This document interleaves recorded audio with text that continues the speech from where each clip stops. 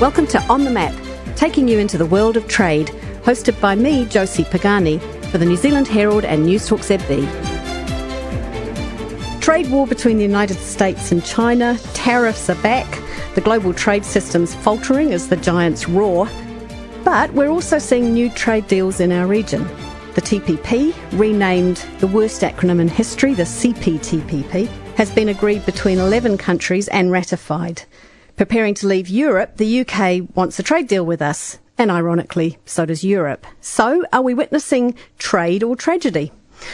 I'm joined now by the New Zealand Herald's business editor-at-large, Liam Dan, economist-at-large, Shamubeel Eaqub, and founder and former CEO of Xero, Rod Drury. Shamubeel, is the world economy in good shape? It's on a knife edge. We've seen pretty strong growth over the last decade since the global financial crisis, but we're really starting to see the effects of the trade war and a general slowdown really starting to come through. Do you think we're headed for another financial crisis? History doesn't repeat, but it rhymes. So we're probably going to have some kind of a downturn, but we don't know where it's going to come from. The trade war's taken a lot longer to take effect than we thought. So we're seeing the slowdown in China, but really what we're much more worried about right now is the slowdown we're seeing in places like Europe, which has really struggled. That's interesting. So we've got all these challenges. We've got trade wars, and not just between the US and China, right? We've got one looming with Japan and Korea.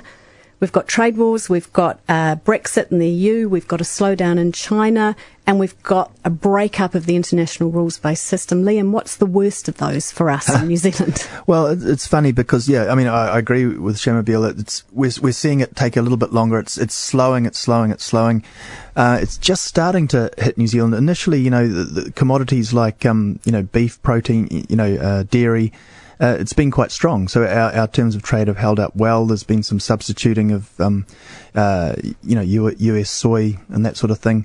So it hasn't been disastrous for us initially, but the sort of sinking lid on the whole global economy and China in particular does start to take an effect, and that's starting to get serious. Of course, it's a weird scenario right now anyway. You've got stock markets still booming, and there's this sort of weird dynamic where bad news corresponds to lower interest rates and markets get very excited. So when we talk about global financial crisis, I tend to look at the stock market and think, how can that keep going forever? But, I think, there's a lot of focus on that trade war between the US and China, and hope that, it will get resolved to some extent, and that we can see, global growth rebound. But are we seeing a rash of these trade wars starting? So now we've got Japan and Korea. Again, it's faux national security reasons. Yeah, it goes hand in hand with the populist, nationalist sort of revival we've seen in the past few years. It seems to play well with politically at the moment. Unfortunately, I guess if you're a believer in the power of trade and to sort of grow economies. And certainly, from a New Zealand perspective, it's worrying. The individual country by country trade wars, and also the sort of damage to the WTO and the whole ordered system of trade in the world. Is it a worry, Rod? What difference do trade deals make to you and your business? For technology companies, we tend to move pretty quickly. So we're obviously concerned about the primary sector and making sure, that's where I think these big trade agreements have a big impact. I think for technology people, we're more concerned about whether we can get stuff on our Netflix or Apple TV or not. That's where trade wars really hit us. But we are seeing a lot of kind of new global rules. There's been a lot of global work around privacy, a lot of work around open banking and things like that. And we're also seeing the introduction of new sort of tax regimes through Asia. And all of those things are external events that drive the roadmaps of many technology companies. So that's the kind of impact we see. What we are kind of observing more broadly, though, is this full-on technology war now between the US and China. We're seeing the internet starting to bifurcate. Facebook still can't provide service inside China, and that looks more and more likely to be blocked. For the global technology providers, our strategy has been to fast follow the big US platform providers. So, whenever we're talking to Amazon or Google or Microsoft, we're asking them what are they doing in terms of putting servers inside China so we can deploy our software there. But because of this war, they don't seem to be making progress. So we're finding that the Chinese market really isn't as open to pure technology companies. And we're definitely seeing, with the example of the 5G, where we are really the meat in the sandwich there. We've had the West, Australia and the US, telling us we can't deploy Huawei on our network, and then we've got China who are acting very actively and very in a very coordinated fashion, slowing down people coming in to spend money on education, on tourism. So it's a very interesting time. So trade deals potentially do help, don't they? I mean, the CPTPP does try to have consistency around regulations, around data access, around stuff that does affect e-commerce. Is the CPTPP helping? No, all that stuff's sort of moving so slowly that there's more individually focused things which are happening in a much faster basis. So things like privacy, GDPR, and a lot of the open banking stuff that's already been implemented in the UK and is spreading around the West. Those are the things that really affect technology companies at the moment. Gosh, so if trade deals aren't helping our biggest businesses, Shamubeel, why are we doing them? Well, because a huge amount of our exports are still goods-based exports, and they do in fact need very strong, coordinated and easy-to-follow rules. And not only that, we also provide with things like the WTO and trade deals means of dealing with problems, right? At the moment, when you've got two countries that are butting heads, there is no way to kind of resolve that because your own institutions like your courts can't go to the other country and solve it.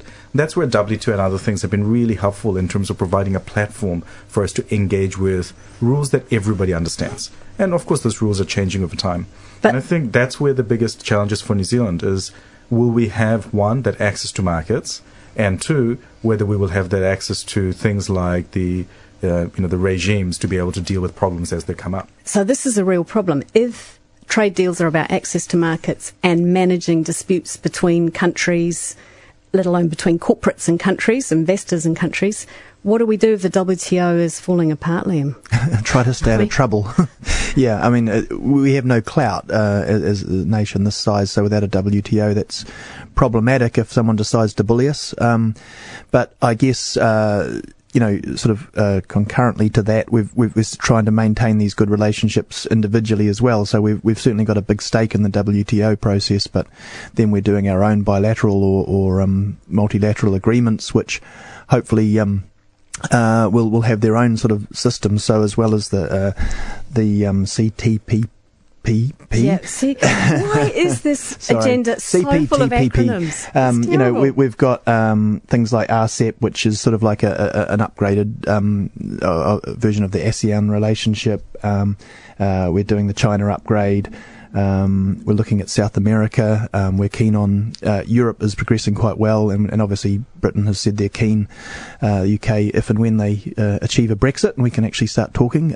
So we keep doing those things, I guess, but So we've got a B plan.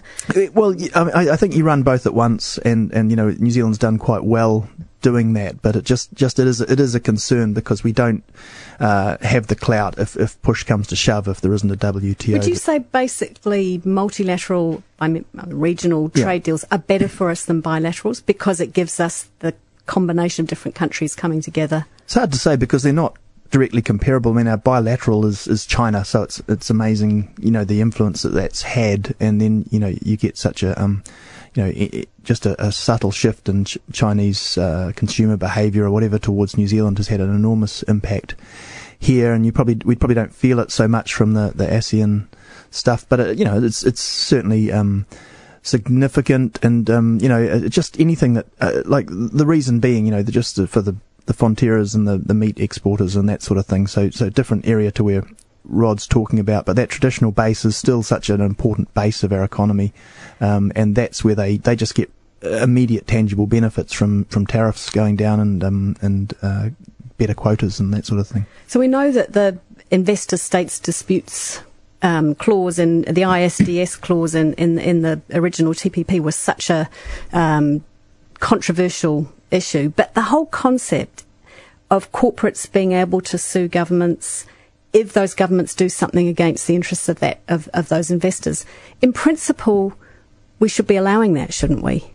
Yeah, it seems to terrify some groups in the population, the idea that can happen. I mean, it in my view, that's always there. You can accept that. If push comes to shove, you always are a sovereign nation, so you still, have some clout there as a sovereign nation to make sort of nationalistic calls if you have to. But so I think it's reasonable to accept that. What do you think, Shamabeel? Do you think that in principle we need to have some mechanism? Otherwise, how do we attract investors? Well, it's not like we have a shortage of investors. So, it's kind of like, is there really a big problem here? And I think the problem becomes more of an issue when you see states taking unilateral action to, I guess, create problems and tensions in the system. I don't think New Zealand should have much to fear from it. Our system of government has got so many checks and balances, but I suspect our businesses would have much greater cause to use a system like that because we operate in a lot of countries where the rule of law and the institutions are not nearly as strong. So I'm not nearly as fearful as long as we have very good checks and balances and make sure the actual system of dispute resolution is well governed and has very clear rules and enforcement around it.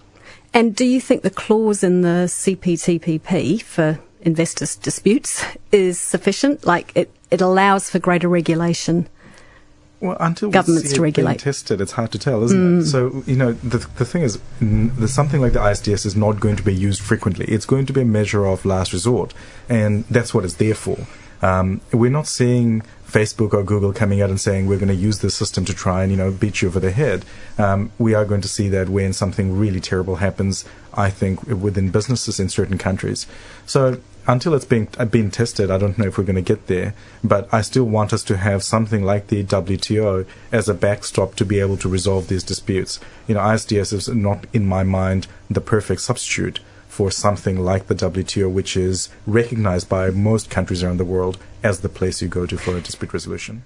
That's right, and the place where your investor disputes get sorted out is actually in a different mechanism to the WTO, which a lot of people confuse, don't they? Yeah, and I think that's problematic. I think we need to have a system that's coordinated, and I think that is what we're talking about at the moment, is all the stuff that's happening in global trade right now is that the coordination is falling apart. Pretty much that consensus that had formed following the Second World War is about how do we bring all of this together? How do we get more integration? How do we get more of our systems to connect up? And what we're seeing now is this piecemeal approach to kind of dismantling it over time. It's not going to happen overnight, but I think that is the biggest risk.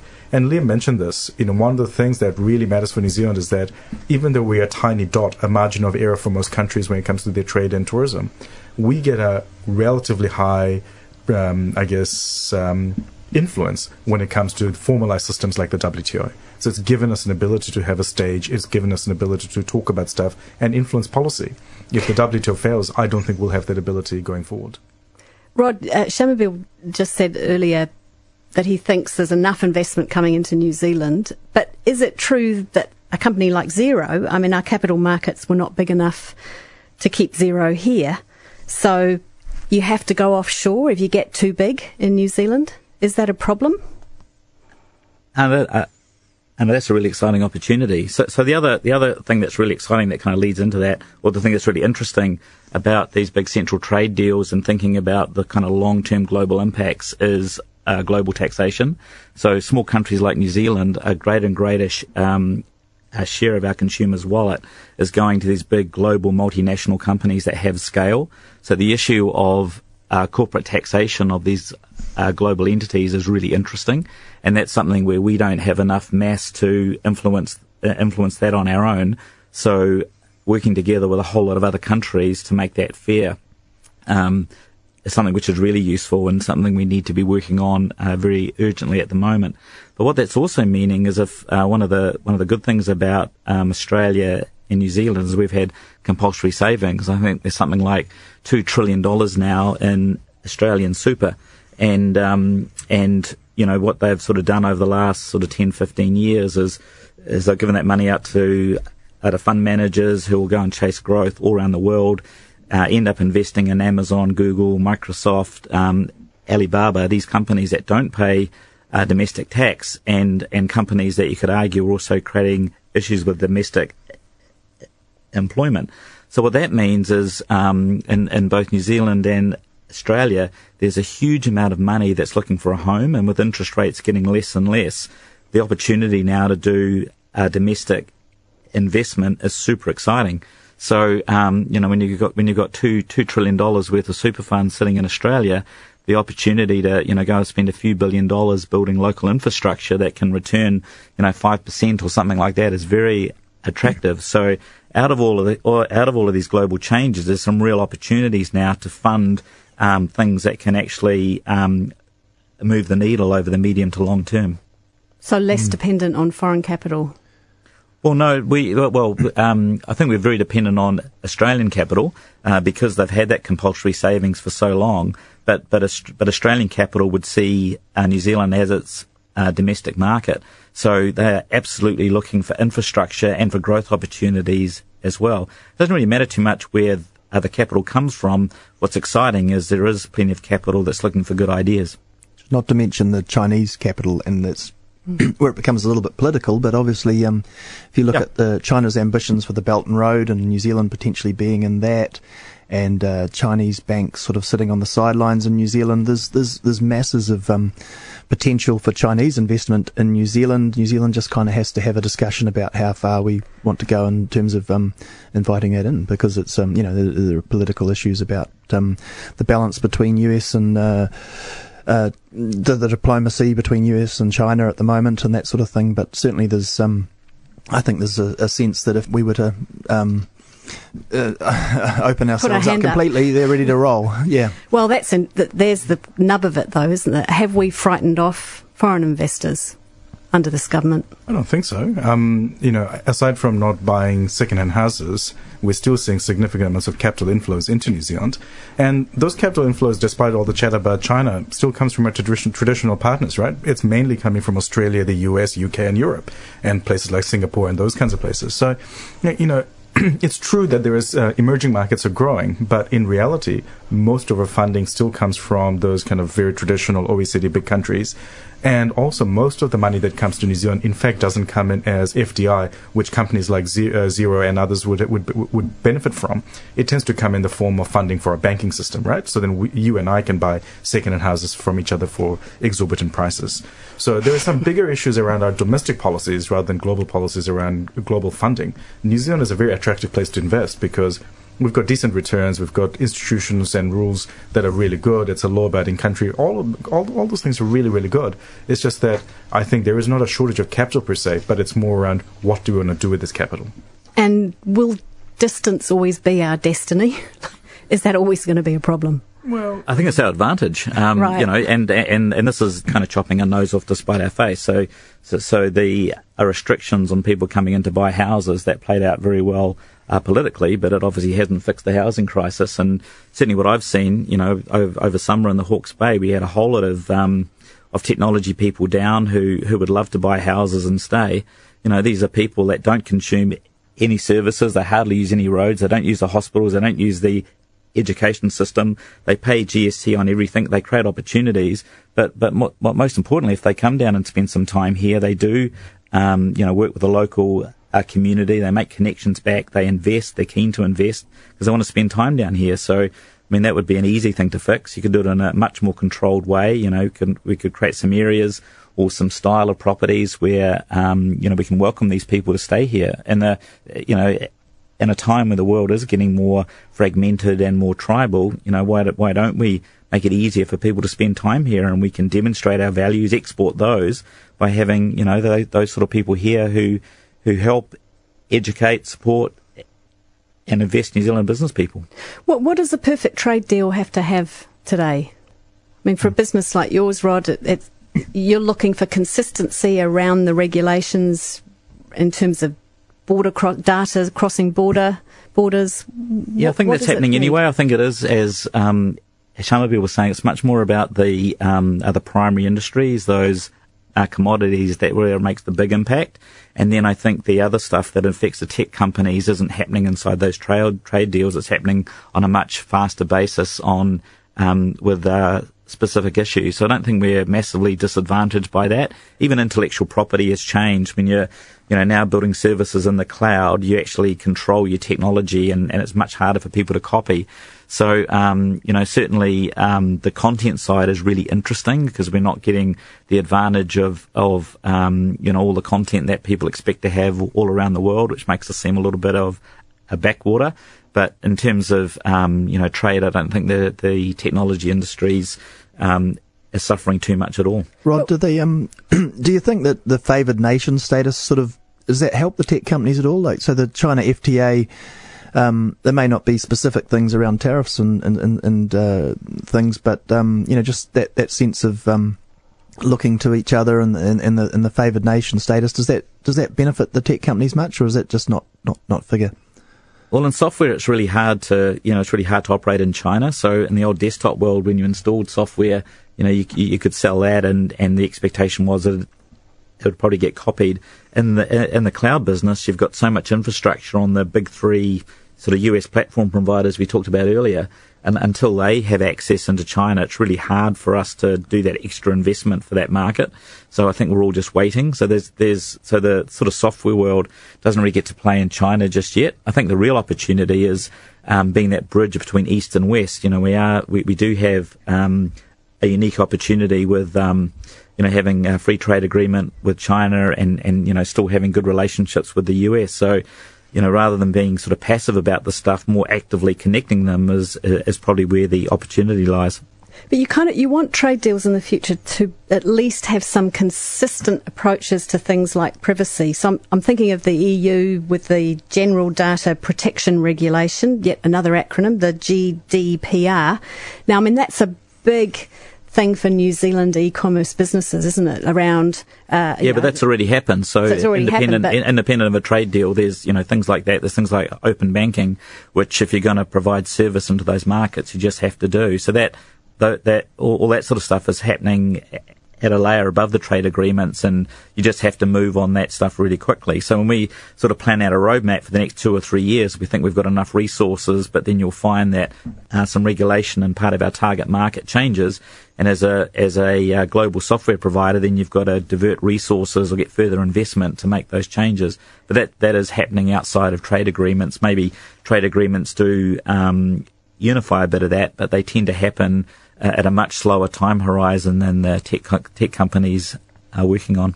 Shamabeel, how wide or narrow should trade deals be, do you think? Because there's a big debate. Should they include labour rights, environmental standards and so on, as the TPP does? Or should they be quite narrow like RCEP?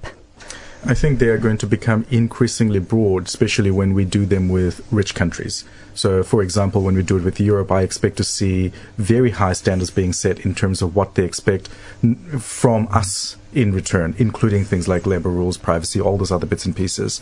But when we're doing trade deals with emerging markets in Asia, I would not expect to see those kinds of demands, because they would quite often not favor those countries. So I think it's a little bit horses for courses. I think there's the evolution of trade deals. They are changing over time, and the nature is very different depending on the partners who are involved. So to expect a very high quality trade deal to include very emerging economies is not realistic. That's not what they're looking for. They're looking for market access. They're looking for a beginning of a relationship that will grow over time. But it does help to build the social license for trade deals, doesn't it? If it is actually enforceable, it's got enforceable labour standards, enforceable environmental standards, that's a good thing, isn't it?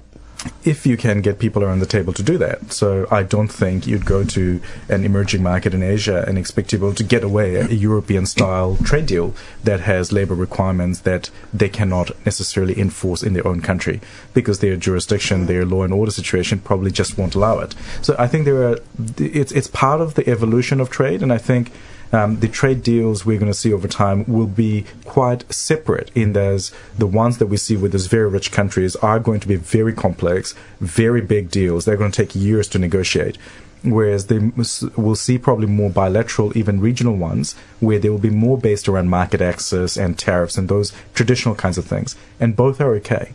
they're part and parcel of the kinds of progress that we want to see in trade. Because, to be fair, even though global trade is very strong, there are still many barriers to global trade today. Trade is political. I mean, it always has been, but more so today, right? Absolutely. I mean, that's why I agree with Shamubeel. It's the idea of a consistency across all our trade deals. It sounds nice in theory, but really one of the strengths of New Zealand is, you've got ASEAN, you've got so a country like Bangladesh and a country like Germany, you're just not going to have the same level of consumer, protection and rules in those two countries. So we're dealing with such a wide variety of countries that New Zealand's strength has been to be flexible, to be nimble, to leave things maybe a little undefined. And not pick sides. I mean, the US-China thing is a classic example, and we're just going to have to continue to maintain this sort of very delicate situation as things unfold, because it's just too important. Both of those relationships are too important. So things are left unsaid and undefined, and it's perhaps not that satisfying to not be able to see a sort of grand unified theory of trade, but I think it's to New Zealand's advantage to stay very flexible and to be, and we have been very good at this, and to continue to be good at this, to sort of, as you say, horses for courses, and maybe have there's a lot of complexity to all these different agreements, and it requires a lot of effort and resource to sort of maintain them all and keep the different wheels spinning, but that is what is working for us. Yeah. One final question on the politicisation of trade, I suppose. When you've got, the US using national security as an excuse to, stop exports of steel from New Zealand, or, American companies sending components into Huawei. Imagine that in New Zealand. I'm just trying to have a scenario of where you might have, for example, Fonterra, let's say, has a dispute with a country that's doing something bad. They've broken the rules of an agreement, and they have to come back to our government to negotiate some kind of result, some kind of deal in that, because there is no longer the ability for corporates to sue governments.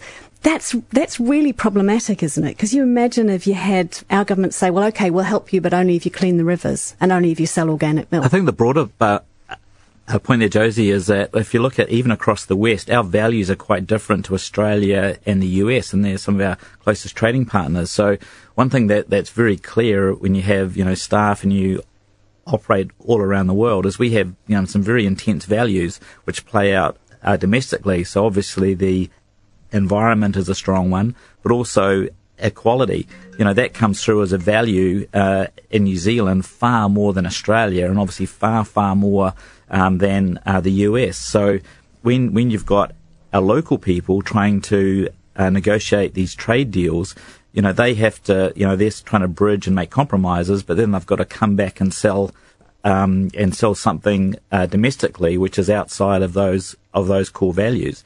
And we saw that over the last 10 years, with the, as we've had all those big marches about TPP, they're all about those key values that we have. And trade deals are absolutely where that compromise needs to happen. So it's an incredibly hard sell for us to violate our values, and therefore domestically trade starts to get a bad name. And that, was something that's, has been said and gets talked about, with people over the last 5 years, which drives you then back to this kind of nationalistic agenda again. Well, we'd be stuck if we couldn't trade with people who didn't share our values. And I'm thinking of other countries where we might have very different views. There's almost no one we don't trade with, apart from the ones that Iran or North Korea, and I think there was trade to Syria last year. So yeah. So I mean, New Zealand is very pragmatic about these things, and across parties too. I mean, so when you see Labour get in power, they're still a pragmatic trading party, I would say, even. Flexible, pragmatic, and nimble. Okay, guys, thanks very much. That was Rod Jury, Liam Dan, and Shamubeel Eaqub. And if you want to comment or send any feedback for me, Josie Pagani, or the panellists, please do so. Email me at josiepagani@gmail.com, or you can get me on Twitter, and my Twitter handle is @josiepagani. Hosted and produced by me, Josie Pagani. Audio engineered by James Irwin. Technical support by Jason Pine. Executive producer Francis Cook. Editor Andrew Laxon. Made with the support from the Ministry of Foreign Affairs and Trade.